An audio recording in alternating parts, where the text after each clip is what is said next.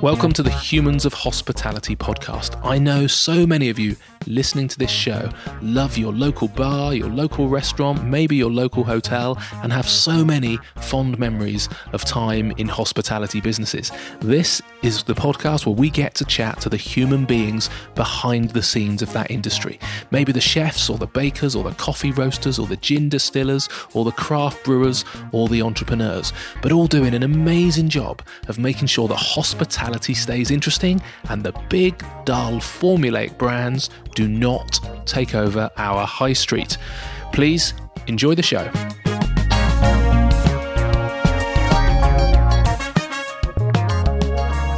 In today's conversation, we are going to be chatting to Steve from 8 Arch. 8 Arch is a great craft brewer based in Wimborne in Dorset, and Steve makes some beautiful, beautiful beers.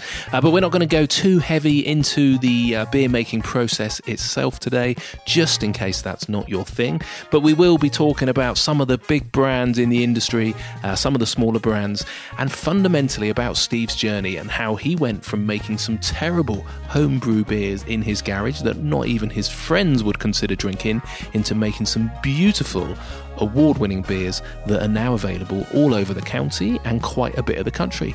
I very much hope you enjoy our time together. Please enjoy the show.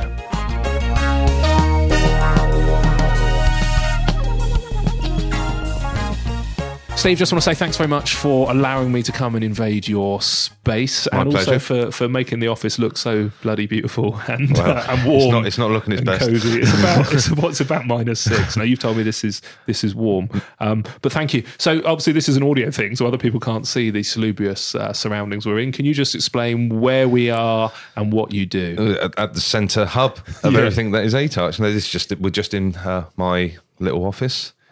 Just at the end of the brewery. We're busy away brewing again today, brewing our coffee oat stout. So we're just in the little office, just going to have a nice little chat. Perfect. So 8 Arch, fundamentally a brewery named after a bridge. Is that true? Yeah. Always been a fan of bridges? Is that a no? Is that a long-standing It's not a thing that I've been a big fan of, I have to admit. It's just a case of when I was starting the brewery, I was struggling with a name.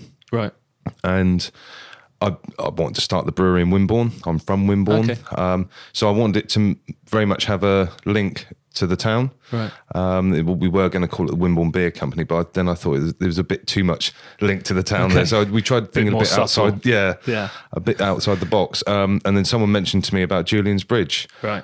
Which has got 8 arches. And then something just clicked. Yeah. We spoke about lots of different places in Wimbledon, different bits and pieces, and for some reason that the 8 Arch just stuck. Okay. And there was a point with it, and then we went from there with it. Have you checked? Have you counted them? Yes. Okay. The bridge itself has got 8 arches. It's factually correct. Yes. It's like history as well. Someone did try and throw a spanner in the works about 12 months into me brewing. When they said, it's got more arches, it's got like 10. I was like, no. And so I did go and check. It has definitely got 8 arches. I think the brand's got enough legs now because let's say, global warming is a concern, isn't it? Flooding. If they had to put an extra couple of arches on and it became 10 arch. I don't think I'd change the name of the brewery. I think we keep it. We wouldn't have a brand change because of that. No. Okay, cool. I think it works. So you've been running about 4 years now? Is that right? Yeah. End of January in 2019, it'll be 4 years.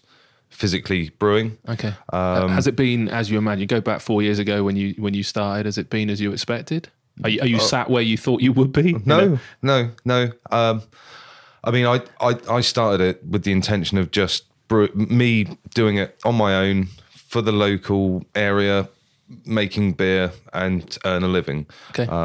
There was no grand plans to take over the world. Not that we are, but I didn't plan to move premises, increase capacity, employ people, and it's just been a natural, an organic growth. Right.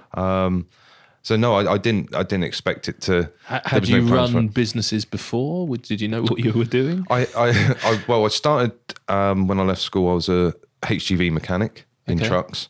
Fully qualified and all of that, and then I left to join my family's transport company in Poole. And the whole idea was that I'd take over the running of the company. So I had a very good basic business learning from my dad. Right. Okay. He was a very basic business accounting person, Yeah. but it's a good base for me to start. You got exposed to numbers and employees, and Yeah. not just spanners and engines. Yeah, no. And it was a great grounding for me. Okay. Then it allowed me to hit the ground running on the business side of things with this as well. So, I'd imagine there's a lot of breweries out there, they just go into to make beer and then don't really look at the business side of things, which to have any successful business, you need to have a good business grounding, Yeah, I feel, or someone there to help you anyway. Yeah. Okay. So why the change then? You were supposed to take over the family transport business. What happened? We our biggest customer were bought out, Right. and they moved their distribution, which was in Blandford. We were loading out of Blandford, and they moved it all to the Midlands. So that was 95% of our work. And Okay. from when my dad started the company in '93, the landscape of road haulage had changed so much to 2013. Right.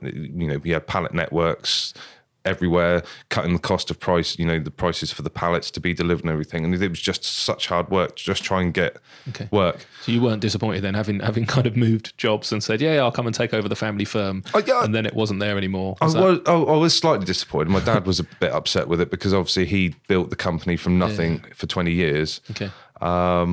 So it was a sad day, but I said to him recently, were you sad about it? He goes, I was sad for like 6 months. He said, Yeah. but I'm over it now, and we made the right decision Great. with it, which Yeah. enabled me to obviously come and do And this. sometimes you need a catalyst, don't you, to kind of go on to the next thing. So clearly, I could still be sat in a freezing cold porter cabin. Yeah. But instead, we're sat in a freezing cold office. I could be sat in a freezing cold porter cabin in Poole, messing with trucks and Yeah. drivers. But instead of that, I'm sat in an office with messing the brewery. with beer. Do you prefer it? I wouldn't change it. Really? Would not change it for the world. Love Okay. it. Absolutely love it. The industry is great. Like I was saying to you earlier, that I was at an event yesterday, the Brewers Congress, and it's just great to be in and around such great people in the industry. So no, I would not change it for the. It seems to have changed, I don't know, particularly over the last few years. I suppose. I mean, you go back in time in the UK particularly, and probably globally, there were just, thousands of small producers and small brewers. And it seems to be in the last few years that we're getting that resurgence. And there are so many kind of interesting, cool breweries cropping up. Have you noticed that change? Do you feel like you're in a kind of a thriving, fairly? It's not a young industry. It's clearly an old industry. But does it feel like it's young again and got this kind of youthful, kind of slightly rebellious thing going on, taking on the big guys? Or? Yeah, it's great. I mean, like I said, there was never any intention for me when I started it that I wanted to go, right, I'm going to take on the big boys or whatever. It's just I was just going to make beer. Yeah. But it was quite an interesting. Yesterday at the talks that I was at, there was the founder of Brooklyn Brewery in New York, Okay. Garrett Don't know Oliver, him. and I can't remember how he exactly said it, but it just resonated a little bit with me when he said that it's something along the lines of, this is not new. No. What we are all doing, it's not new. It's just a return to normality. Yeah, true. Because there was. I didn't realise the history of the American. I know we're going a bit off track here, but no, it's great. I didn't realise the history. There is no tracks. don't worry. I didn't realise there was the history of the American brewers and how they got closed down, and then they were just all basically force-fed this cheap lager, Right. and they were made to believe by branding, marketing by the big companies that this was beer. Right. And then when smaller brewers started brewing again, people were going, what's this? And it's like, actually, this is what beer was before the Prohibition, Yeah. when they all got wiped out. This is what it was before. So and the point he was trying to make is that we're not doing anything new. Yeah. This is what it was before, but we're just reintroducing people to it. So it resonated a little bit with me. Good. Yesterday. But yeah, no, I like I said, I just wanted to make beer for the local area, and it's gone from there. Really. Okay. I think it's the same in food. It's like, now there seems to be this thing that, we want to buy organic food, or we want to kind of put certain labels on food. And it kind of like, when did it get to the point where we needed to do that? Food used to just be food, didn't it? And we just grew it well, nutritiously from the ground. And now we've got so much kind of, chemical and process and big farming approach to it that we feel the need to kind of like go, this food over here is special. And, you're like, well, actually, it's the rest of the food that's a bit weird, you know? Yeah, and again, there was another point. I can't remember exactly what he was saying, but Garrett Oliver again from Brooklyn Brew, he was talking about the plastic cheese, as in the sliced cheese. Yeah, stick it on your burger. Yeah, and he was just like, it's all plastic. He's like, I can guarantee you, it doesn't taste of cheese. No, and it's I think that people are more wary of what they're eating, drinking nowadays. I don't think it's because it's been forced on the organic side of things. It's not been forced on people. I just think people have become more wary, more healthy. I know beer's not necessarily a healthy product, but I think people care more about what they're buying. Yeah. And if they have to pay a little bit more for a product like from someone like us, they know that they're getting a good, consistent quality product. Yeah. It's not, you could go to any of the supermarkets and buy one of the big branded lagers. I saw in the supermarket the other day, 24 cans of a certain lager for £11. Wow. And really? it's God. and they're 440ml cans or 500ml cans, I can't remember, and it's just so mass produced. But there's a market for that, and there are people that will drink that type of How does beer. it make you feel when you see, somebody selling beer at that kind of price? Carry on. Does it? Because we're not there to make that type of beer. Yeah. We couldn't afford to sell beer at that price. Yeah. There's a market, like there's a market for the plastic cheese and the mature, well-made locally cheddar. Yeah. There's a market for both. There will be people that want to buy the cheaper branded products, and there'll be people that have a feeling that they need to and want to buy the more locally produced. Yeah. So produce. why do you think there's been that change? Because again, it does feel a shift, not just in beer, but we've seen it in kind of gins, we've seen it in food. Why do people seem to all of a sudden care more about where stuff's coming from and what they're putting in their bodies? I don't know. It's a good question. I think just people care a bit more about their bodies now, whereas you go back, I don't know, 20, 30 years ago, it would just be, we'll have anything. I think nowadays people care about, obviously there's an awful lot more health conscious, which is a big thing. Yeah. I just think that the people care what. I think, maybe there's an educational element to it, I suppose, in the fact we just know more. Maybe we didn't know what was going in the food. I don't know when it happened. I don't know when food all of a sudden, turned from, something that was food to being something that looked like plastic and was kind of wrapped up on a supermarket shelf. I think it was pre our time on planet Earth. And then all of a sudden we started going, hang on, this is a bit weird, isn't it? A big part of it is all down to marketing as well. Yeah. I think, you get the big national multi-branded companies. They've got money that they can just throw at anything, and people see it and they're attracted to it and they want to buy it. And it's all targeted marketing. So again, I think that we're now seeing that again in the beer sector and in the food sector, where the big breweries are kind of, they're seeing this word craft and kind of, hops and IPAs and stuff.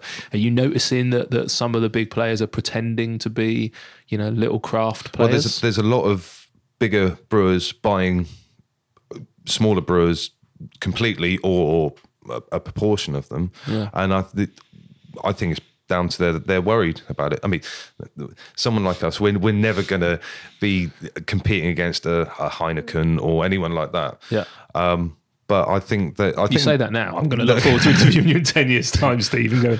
I'm not selling shares in the company. You bought Heineken, and I think they're concerned. Yeah, they're nervous. Not about me. Oh, okay, right, yeah.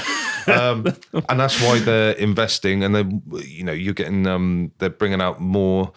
I don't like to use the word craft a lot, but they're bringing out more craft focused beers to try and hit the market, and they're selling them at that slightly cheaper price as well. So they're packaged like a really cool craft beer, but they're actually a Heineken. Yeah. Does that irritate you? Yeah. Yeah, A little it does bit. mean. I mean, in my industry, the hotel originally, we were a boutique hotel, and the idea of a boutique hotel was it was small. The word boutique, it's little, and it was all about 5-star kind of quality, but in a small place, just 12 bedrooms. And then all of a sudden, there was a 150 bedroom hotel that opened in town that was called a boutique hotel, and I was hang on, that's not you boutique. Can't be, and it's the same. Surely you'd like to think. The trouble is there's no kind of legal classification for boutique, and I presume it's the same in craft. Is there?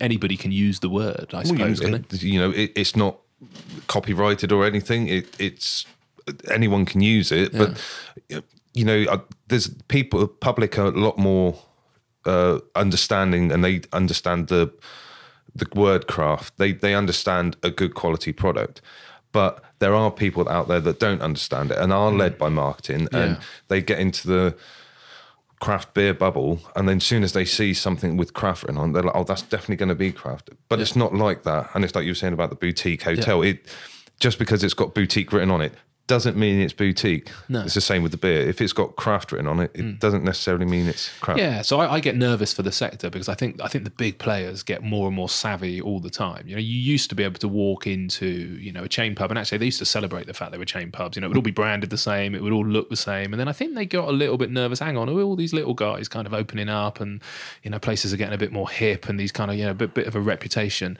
and then they've got deep pockets, so they can go out and get some interior designers. And I know a few, again, local pubs that you walk into now, and because I'm in the industry, I know who owns them, who's behind it, and it's a big chain. But you look at it, and they've got the the funky filament light bulbs and the brick walls, and there's no sign of any brand anywhere. And it's probably not until you order the food and go, oh, it's a little bit of shit, that you kind of realise, oh, this is a chain. Okay. So what worries me with that is because they've got such deep budgets. Is how do we keep competing? And do you get concerned that they will just kind of like they've realised what's going on in the beer sector and they'll respond and cause a problem, or are you fairly chill on that? I'm fairly chill because you're just a fairly chilled human. Well, I try to be. I don't think it would affect us personally. No. We're never going to be one of the bigger craft breweries. We're never going to be a Beavertown. We're never going to be. I'm just trying to think of another one. A Camden Town who sold the whole brewery a few years back. We're always going to be small. So I'm not saying I don't keep an eye on it, but it's not.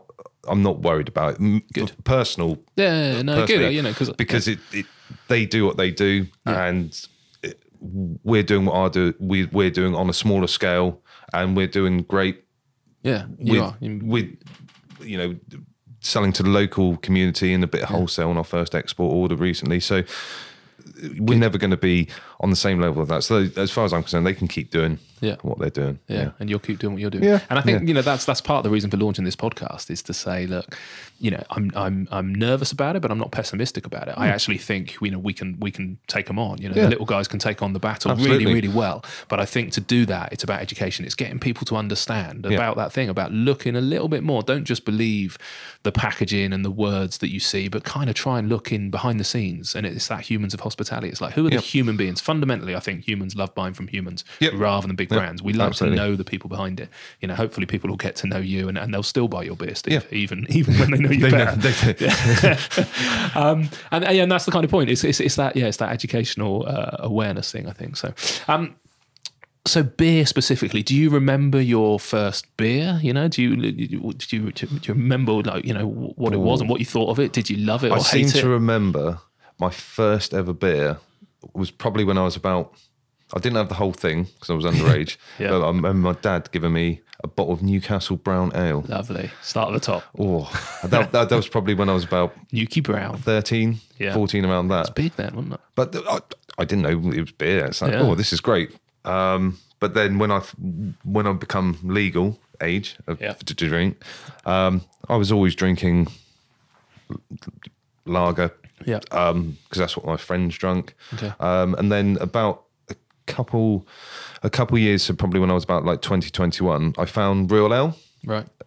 It's like, what's that people drinking over there? The old men in the corner drinking this thing. Found it, and it's just like an explosion of flavours compared to the big, boring lagers. Yeah. And then, that's what started me on my trail. So how long ago was that? Yeah, you were 21. What's supposed to be 6 months ago now, is it? You're too kind. Yeah. No, that would have been, hang on. So early 2000s. So Okay, fine. you're sort of like 2004, around that sort of area, which is when I found cask beer. Okay. So you liked it, you drank it, you Yeah. went, there's a lovely flavour. And then what made you think about brewing your own? Was the trigger the business, or were you doing it anyway as a hobby? No, I think it was, I think I basically just wanted to make cheap beer. And it was at the start of you were seeing like movement. This probably, I'm trying to think when this would have been, probably like late 2000s, so probably 2009, 2010. I can't remember what I saw about home brewing, but then there's all these crafty beers becoming available, and it's like, what's this all about? So I just literally bought a homebrew kit. One of they're awful. I don't. Have you ever done home brewing? No. It was basically they're an extract kit, so it's just two big pots of malt extract, which is looks like treacle. Yeah. Which you just have to warm up a little bit, pour it in a bucket, pour the water in, sprinkle the yeast on. Okay. Then a week later, you put it into bottles with some sugar, and 10 a years week later, you buy Heineken. Bloody hell, sounds easy. I'm going to do this. That happens. And then I was trying the beers. It's like try and convince yourself they were great when they weren't. They were awful. Okay. And then I quickly progressed on to a small homebrew kit on the scale of what we've got now. So an all grain kit, reading books, online, looking on the internet, and just taught myself really in my garage. So you mentioned then an all grain kit. That's the difference from the treacle kit. We'll call it the treacle kit. You've got the treacle kit, and the step up from that is the all grain. Not that I want to go too geeky, but fundamentally, the treacle thing wasn't selling it. Let's go up from there. It's extract, malt extract, with the yeast in, and then you go to all grain, which is where you weigh out the malt, the salts to go into the water. You have to hit the right mash temperature. This is me. I'm not going to go into details about it, but it's you have to mash to extract the sugars from the malt before it goes into the kettle to be boiled with the hops. Right. And it was a 50 litre kit, so I was producing 20 litre batches. Okay. Just at home. Some were bad, some were good, and then they got better as I progressed. And you were doing that at home just to supply your mates, or this is just for me. yourself, just for you? Yeah, 20 litres at a time. What would that? How long would that last? You'd get through a weekend. Oh God, it would last me weeks. A good few weeks. My friends, they were always a bit polite. No, they were just like, no, I don't want to drink it. We'd rather go to the pub. They just didn't sort of turn their nose up at it because it's something that I'd made in my garage, and they just weren't keen on it. Yeah. But So how do you go from all your mates telling you this is a bit of shit, Steve, let's just go to the pub, to I'm going to do this for a living? I just don't listen to them. No, because of the transport company. Okay. So you were doing it in conjunction, but as a hobby. Yeah, it wasn't with no intention. When I started doing it, I didn't even think about starting a brewery. It was just brewing beer at home. Then obviously the transport company, we were going to close that. I knew that was coming. So I was like, right, what do? I'd had job offers in the transport industry to be managers of places, and it's just pilot. No. Damn. I don't want to be in this industry anymore. So what shall I do? I just went on a brewing course up in Sunderland. I did a couple courses up there. And that was the first point where you thought, maybe I could do this commercially. The first course I went on up there was a startup in brewing. So it was like a 4-day course overview, and it was. I was going to come away from that and know whether I wanted to do it or not. And then I'm up there. I met the guy who supplied my brew kit. Right. Here now. I knew that's what I wanted to do. On the course, you decided, right, I'm going to give this a bash. Yeah. And I was fortunate enough. I had a guy who has been with me from day one. He's like a bit of a mentor to me, a friend of my wife. And we were just putting numbers together at the start. We didn't know what we could sell beer for. We didn't know how much we could sell. And we wrote it all down on a bit of paper. And he said, if this doesn't add up, I'm going to tell you not to be so stupid and walk away from it. Okay. And the numbers that we worked out worked. And literally back of an envelope kind of. It was literally on the back of an envelope, just rough numbers. Best business plans always start that way. And and he's still with me now. Yeah. He helps me out all the time. And then we just found a unit in Wimborne. I wanted it to be in Wimborne. Found the unit next door, which we've still got now. And the brew kit was installed in January 2015, and we went. Cool. Off we And went. that first batch of beer you made, how was it? Yeah, I mean, they were. I did 3 prototypes. I think it was 3 prototypes. They've got the first ever bowl behind you, actually, that I bottled on the shelf up there. Oh, wow. So that's a bit of a memento. We're not gonna drink that. No, I wouldn't drink it. And then we've got all my old homebrew books up there as well, actually. So they're still here. They're still here, and you never stop learning. But the first few beers, they went fine. Because that would have been a key time, and you make a few beers and go, they're actually a bit shit. That would have Can been you would have been tricky, wouldn't it? Well, you don't know what to expect. No, you know, but they were all right. You didn't have to pour them away. Nope. They all sold. And I always thought to myself, with the kit, I mean, it was about 6 months in. I seem to remember walking into the brewery one day, looking at these massive, big 1,000 litre fermenters and the brew kit, and thinking to myself, why did I ever not second guess and doubt myself about this? Yeah. It's literally, it must have been right for me to do it. The kit turned up and I brewed. Wow. And it was Amazing. It was just like second nature. That presumably is not always the case. Have you made any crap beer? We've well, that's Not that you've sold. That's up to the public's perception. But I mean, have you had any batches? Does it go wrong sometimes? Yeah, Or?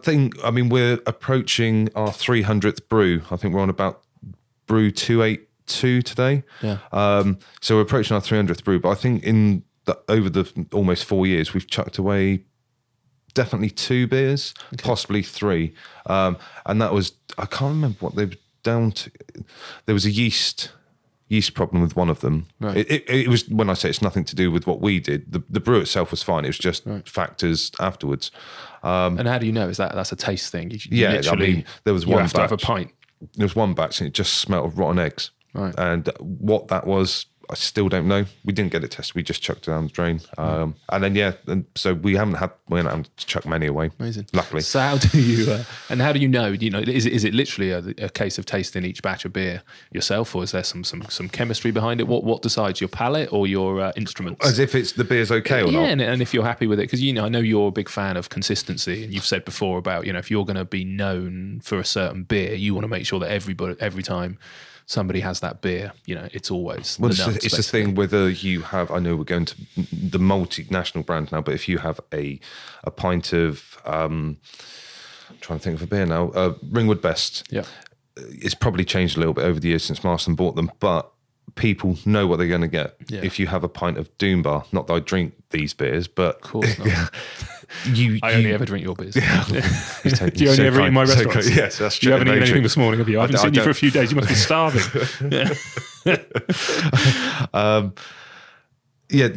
People who are drinking that, they want to know what they're going to be getting.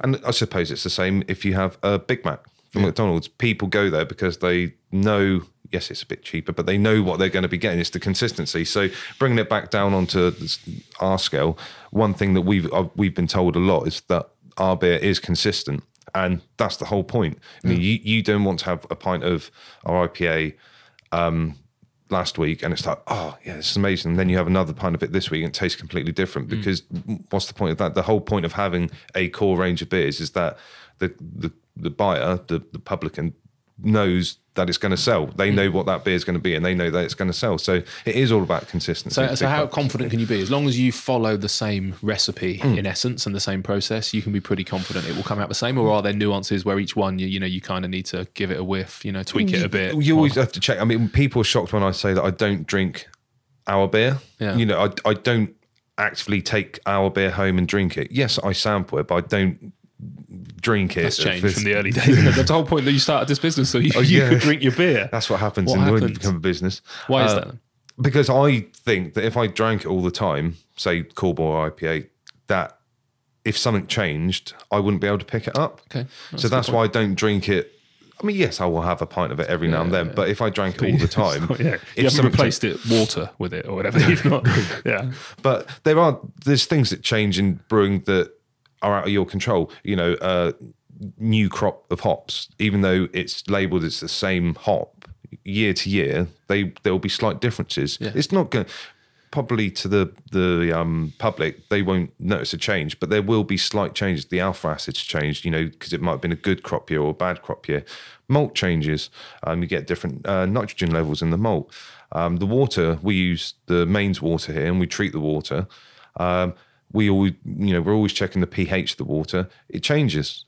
So there's so many different factors in brewing. This is why I love this industry, right? It's because I don't think anybody can get that level of sort of geek knowledge on all of the different nuances in any product. Sounds quite sad, don't I? No, I think it's brilliant. I genuinely love it, and it's the same. I can sit down with our coffee supplier. I tell the story of the egg guy quite a lot. I remember this guy, coming in, Dave, and he came into my business and he said, Mark, he said, you should buy my eggs. He said, but the key thing you need to know is that you poach the eggs in spring and in autumn. He said, and then in the summer or in winter, fry them or scramble them. And I was like, what are you talking about? And he's like, your happy hens lay the best eggs. So he's like, he said, hens don't like, you're glad we're doing this. Yeah, this is a high point of your day. Really? Happy hens lay the best eggs. Hens don't like to be too hot and they don't like to be too cold. So they lay the best eggs in autumn and in spring when they're at the perfect temperature. And, the best eggs for poaching are the quality eggs. And from that moment, I was like, wow, anybody who knows that much about his hens and how happy they are and the impact it has on the eggs. And you find that, you're that with beer, other guys with coffee, all these incredible people. And this is why I want to kind of celebrate this industry and why I want to get people to kind of, buy from the little guy, because these people genuinely, passionately love, what they do and have this incredible knowledge. So we don't need to, because the average, Joe Blow's public, there's no way you can be a specialist in every single area of everything you do. And the same with the farmers and the amount of love they put into whether it's rearing their animals or rearing the crops. So no, I think it's bloody brilliant. I know. When I walked in this morning, the place smells amazing. I don't think it was you. No, definitely not me. What was that? And do you still appreciate that? Do you walk in every day and kind of go, can you just recognise what hops you're using or what's going on in the brewery because of how it smells? Yeah, I mean, like when you mentioned it when you walked in, how it smelled amazing. And I've got a thing. Obviously, most of our beers are the pale, hoppier beers, but today we're brewing our coffee oat stout, and there's just something about the smell of the darker malts. You get the coffee, you get the chocolate.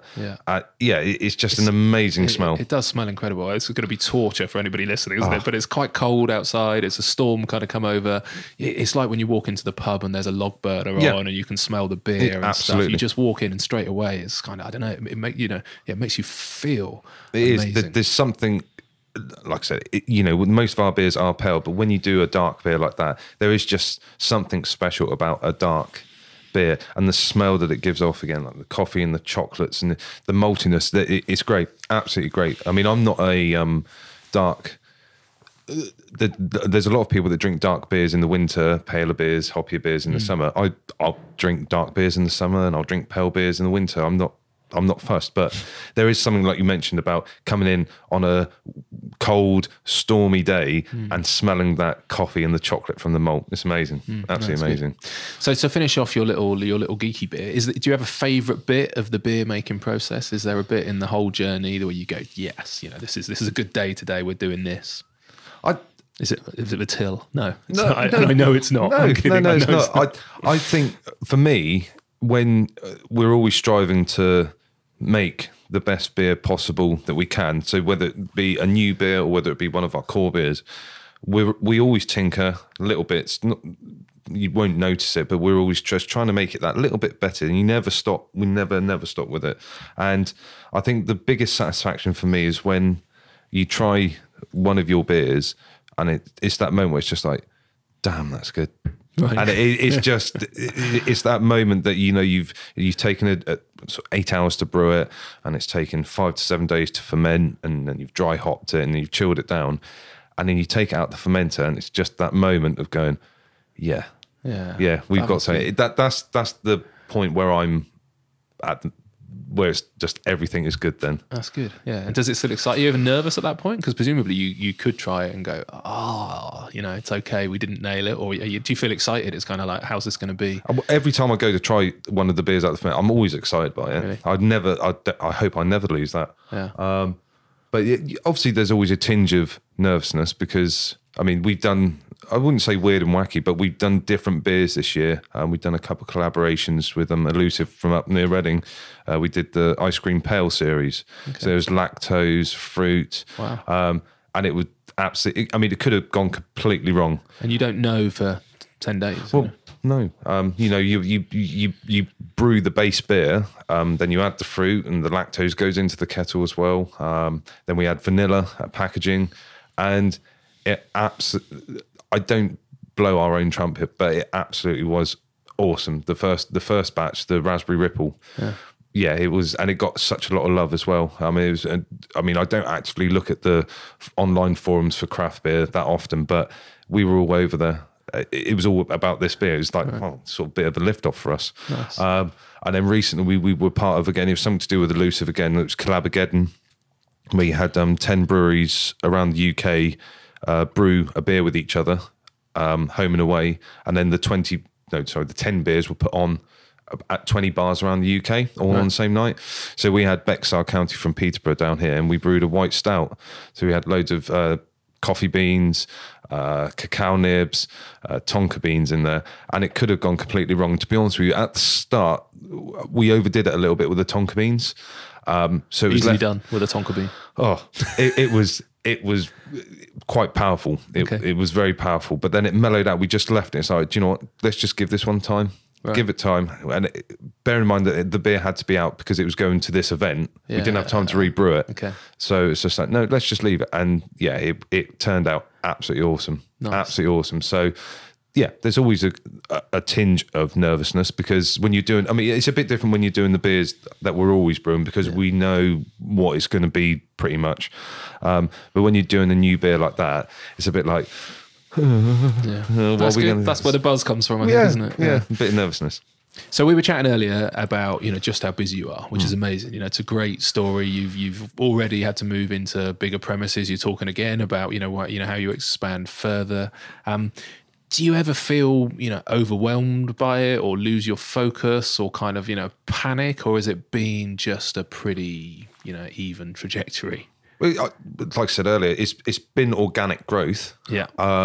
And things have just happened that they've almost sort of fell into our lap a little bit. But then I guess that's down to, again, like I said, I don't blow our own trumpet, but I guess that's down to the consistency and quality of our beer, that people keep coming onto us for beer to sell it. You seem pretty calm. Does it stress you out? Do you have a lot of sleepless nights? No. I mean, I'm fortunate to have a great guy with me, Mark. Yeah. Who, he takes a lot of the pressure off me. And it's great having someone by my side who, when I do have those moments where I take a wobble, he just slaps me and tells me to shut up and go back in the office. So, and it just works fine. And, our tap room here every Friday, I'm shocked every week that people keep coming down. I'm so grateful that people do keep coming down here. But it's like, it's going to be quieter this week. And then people just still keep turning up. Again, it must be down to the quality. And it's your personality, well, Steve. And the beer. The beer. It's not all about me. No, it is good. So, it has got an awesome reputation, that, I know people who come down on a Friday. And, you're stuck out the way. It's not like you're on a high street, is it? No. So people are deliberately making the effort to come over. Absolutely. I mean, I left last Friday. I left about 7:00. I had to go. And I was amazed because normally I'm in here, in behind the bar in the tap room. And because I left early, I went outside and never normally see it. Cars everywhere. Wow. It was just, and it gives you a little nice warm feeling inside exciting. That it's something that I've created. Yeah. And it's not become a monster, far from it, but it is what it is now, great. And it's great. Yeah. It's great. I'm the same with the restaurant on the beach, and you think, well, any idiot can fill a restaurant on the beach on a nice sunny day in August, but in February on a Tuesday night when it's lashing it down with rain and windy outside, and the wood burner might be on, and there's a guy strumming a guitar in the corner, and you look around the restaurant and there's 40 or 50 people in there. That's more of a buzz than when there's 300 or 400 people in there in the summer, because you know those people, you can't even see the sea. You know, they've got wet and cold walking down there, but they're there because of the ambience. You don't take it for granted, but it's in summertime. It's there. It's easy, almost. 100%. Yeah, but yeah, it's a good buzz. It's exciting. So, you know, there might be people listening who also love craft beer or the hospitality industry in general. Do you ever kind of hear any really bad advice for people in the industry where you kind of go like, don't listen to that, that's nonsense, or just in life in general, anything kind of that you've heard where you go, look, I've been doing this now, ignore that? Well, I mean, I don't know it all. As like I said earlier, you never ever stop learning. And there's people at the talks I was at yesterday, you know, they've been brewing. You had John Keeling, who was the ex head brewer from Fuller's. He was there for 30 odd years, I think, as head brewer. And he made the point yesterday, you never stop learning in this, because things change, trends change, you know, people's tastes change. So you don't try and follow the trends, but you know, the beer world has changed since I started. Really? With, you know, the flavors and the hops, there's always new malts coming available, there's always new hops coming available, there's always new yeast becoming available. So like I said to you earlier, if you stand still, you're going backwards.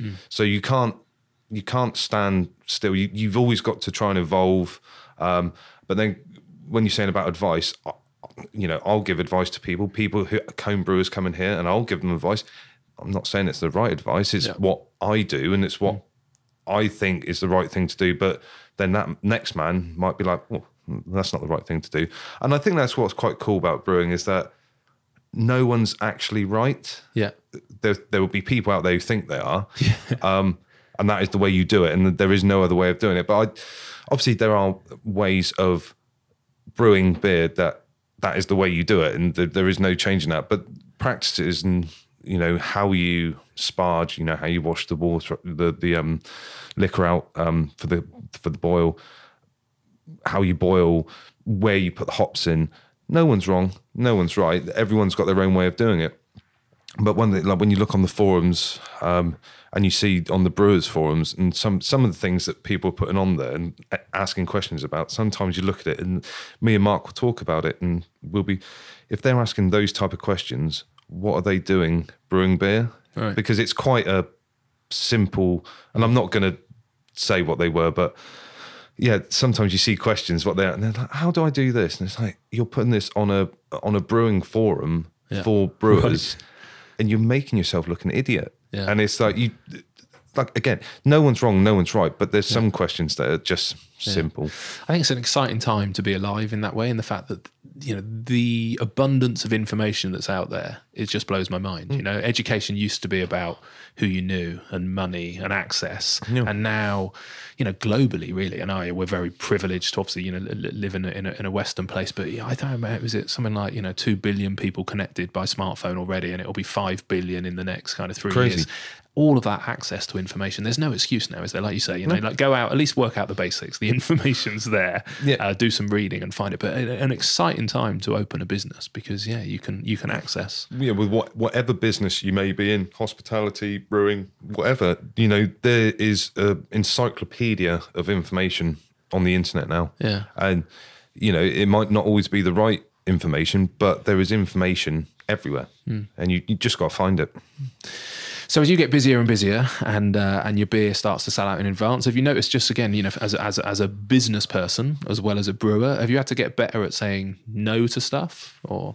It's in sales or anything really? Just in, you know, do you get asked for a lot of your time? I mean, you are exceptionally busy, but you come across as pretty chilled. Well, how is that? Are you good at saying no to stuff, or do you just keep saying yes, yes, yes, and then find a way? Not just sales related, just life. Well, I hate sales. I hate people phoning me with sales. Electricity one's one of the worst ones. But daily. I've never been a keen salesperson, but right. I had to. You know, when you start a brewery, you've got to be a salesperson. We employ someone now to do that, so I don't have to do that now, luckily. But I'm a bit of a nightmare for time management, definitely. Okay. And my wife, she says to me, she's like, you just sort it out. And, you know, your time management. Why are you doing that when you could be doing that? That's more important.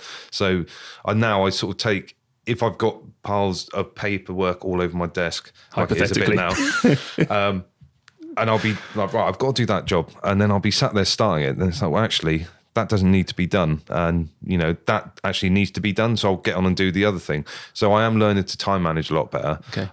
But yeah, I'm quite a chilled out guy. I don't stress out really. Like I said, if I do have a wobble, Mark just slaps me. And then fundamentally, I suppose you're making beer rather than working in A&E, aren't you? So yeah.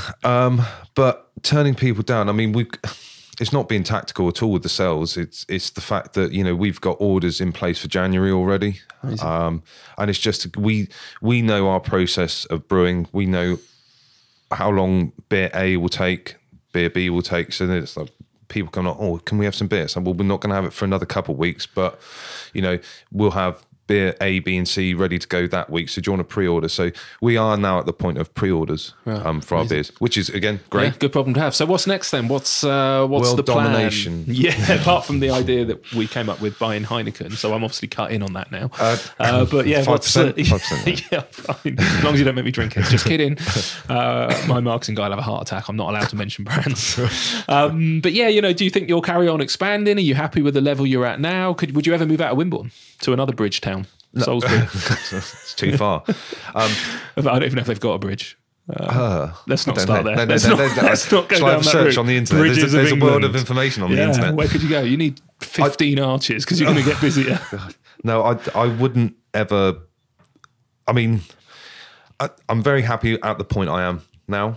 But again, it's the point this time last year when we knew we were moving into the unit we're in now, next door. I was like, well, that's going to be it. The extra 2 fermenters. And then 3 months ago, we got a double fermenter for us, so a 2,000 litre fermenter. It's like, right, okay. And then, we bought a canning line at the start of the year to move all of our beers into cans. And we tripled the amount of small pack that we've done last year to this year. So we're going to be touching 50,000 cans filled this year, all here on site. So where do we go from here? Honestly, I don't know. I'm happy with where we are at the moment, but could we go a bit more? Yes. One thing I would never ever do is crowdfund. I'm not a fan of the crowdfunding platform.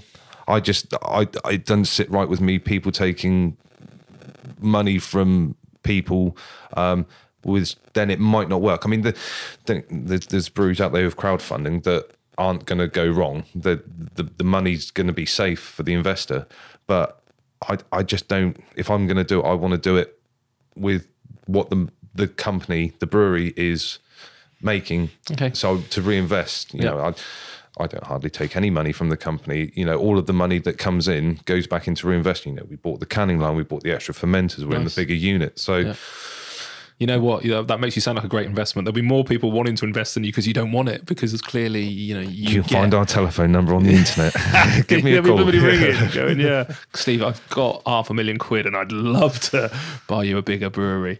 But hey, that's not crowdfunding. That's just one guy, right? So that's fine. That's not a crowd, is it? When does it become a crowd? Over 5? Okay, great. So if there's less than 5 people with some cash, the next thing you'd need though is presumably people. I mean, you need more space and we'd be all right here. Space. I mean, we could fit more fermenters in here, no problem at all. But then it does get up to more staff, which means more wages.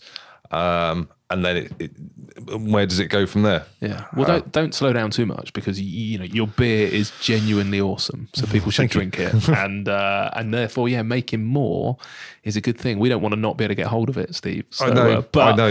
I think it's always the challenge, isn't it? And getting too big, and that's why. Again, this sector is exciting because you can come into it really small scale. Like, what did you need money to set up wise when you bought your first kit? What was the investment?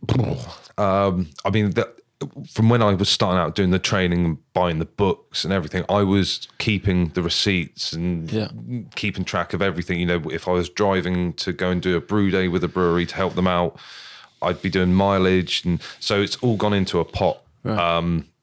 A director's loan. So the physical cost for starting the brew kit was about because we had 3 fermenters at the start. I think to have the brew kit and the fermenters and have it installed, I think it was in around the £60,000 mark. Okay, so it's a decent chunk of investment, but it's not a bonkers amount. But is when I was looking for equipment, I didn't know what I was looking. I wanted a brew kit, and there was a few options out there. Some that are cheap, some that are medium, and the kit that I've probably got is medium to high. Yeah. But I spent the money, and it's built to last. Yeah. It's not going to go wrong. And there's some kits out there that are shocking, and people buy them. They're a third of what I would have paid for the same size kit, but they're a year, 2 years down the line, they're done. Rubbish. They're finished. Yeah. So we've been going with the original. We've got the original brew kit. We've got the original 3 fermenters still, which are nearly 4 years old, and they're still going as strong as they were day one. Okay. And can you finance that sort of kit, or you just ploughing your money back in, or can you actually kind of get it to grow again? They're big assets basically. So can you put them on hire purchase and sort of pay them off over a couple of years? Yeah. Well, the new double fermenter, that's financed. Right. So we've got that. That's the first ever finance. Over how long? 3 years. 3 years. Which it's going to earn its money back in no time.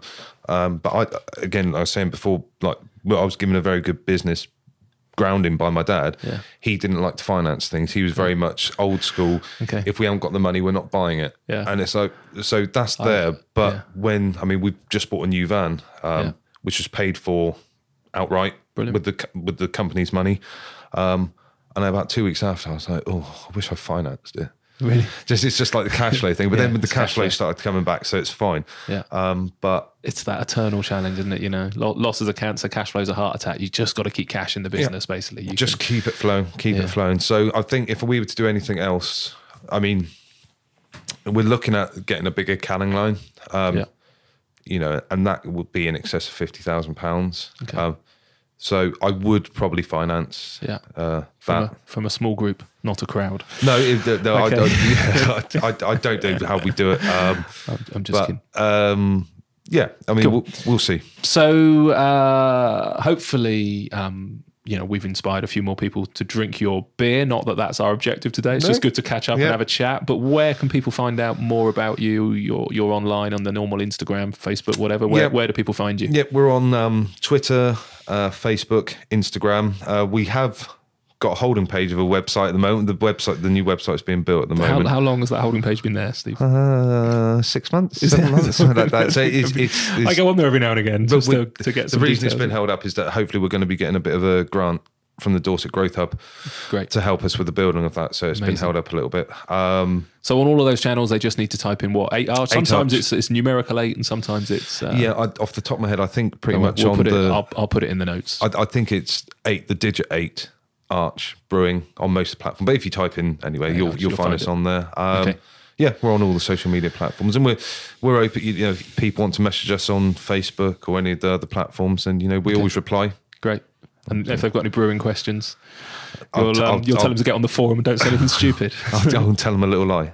Amazing. Well, look, thank you so much for taking the time. I know how busy you are, so it's appreciated. Thank you very much for coming down. Yeah, well, hopefully we'll do this again in a year's time and see where you're at. When we're in the bigger unit. Yeah, perfect. Yeah, you've got 18 staff. All right, nice one. Thanks, Steve. Cheers, thank you.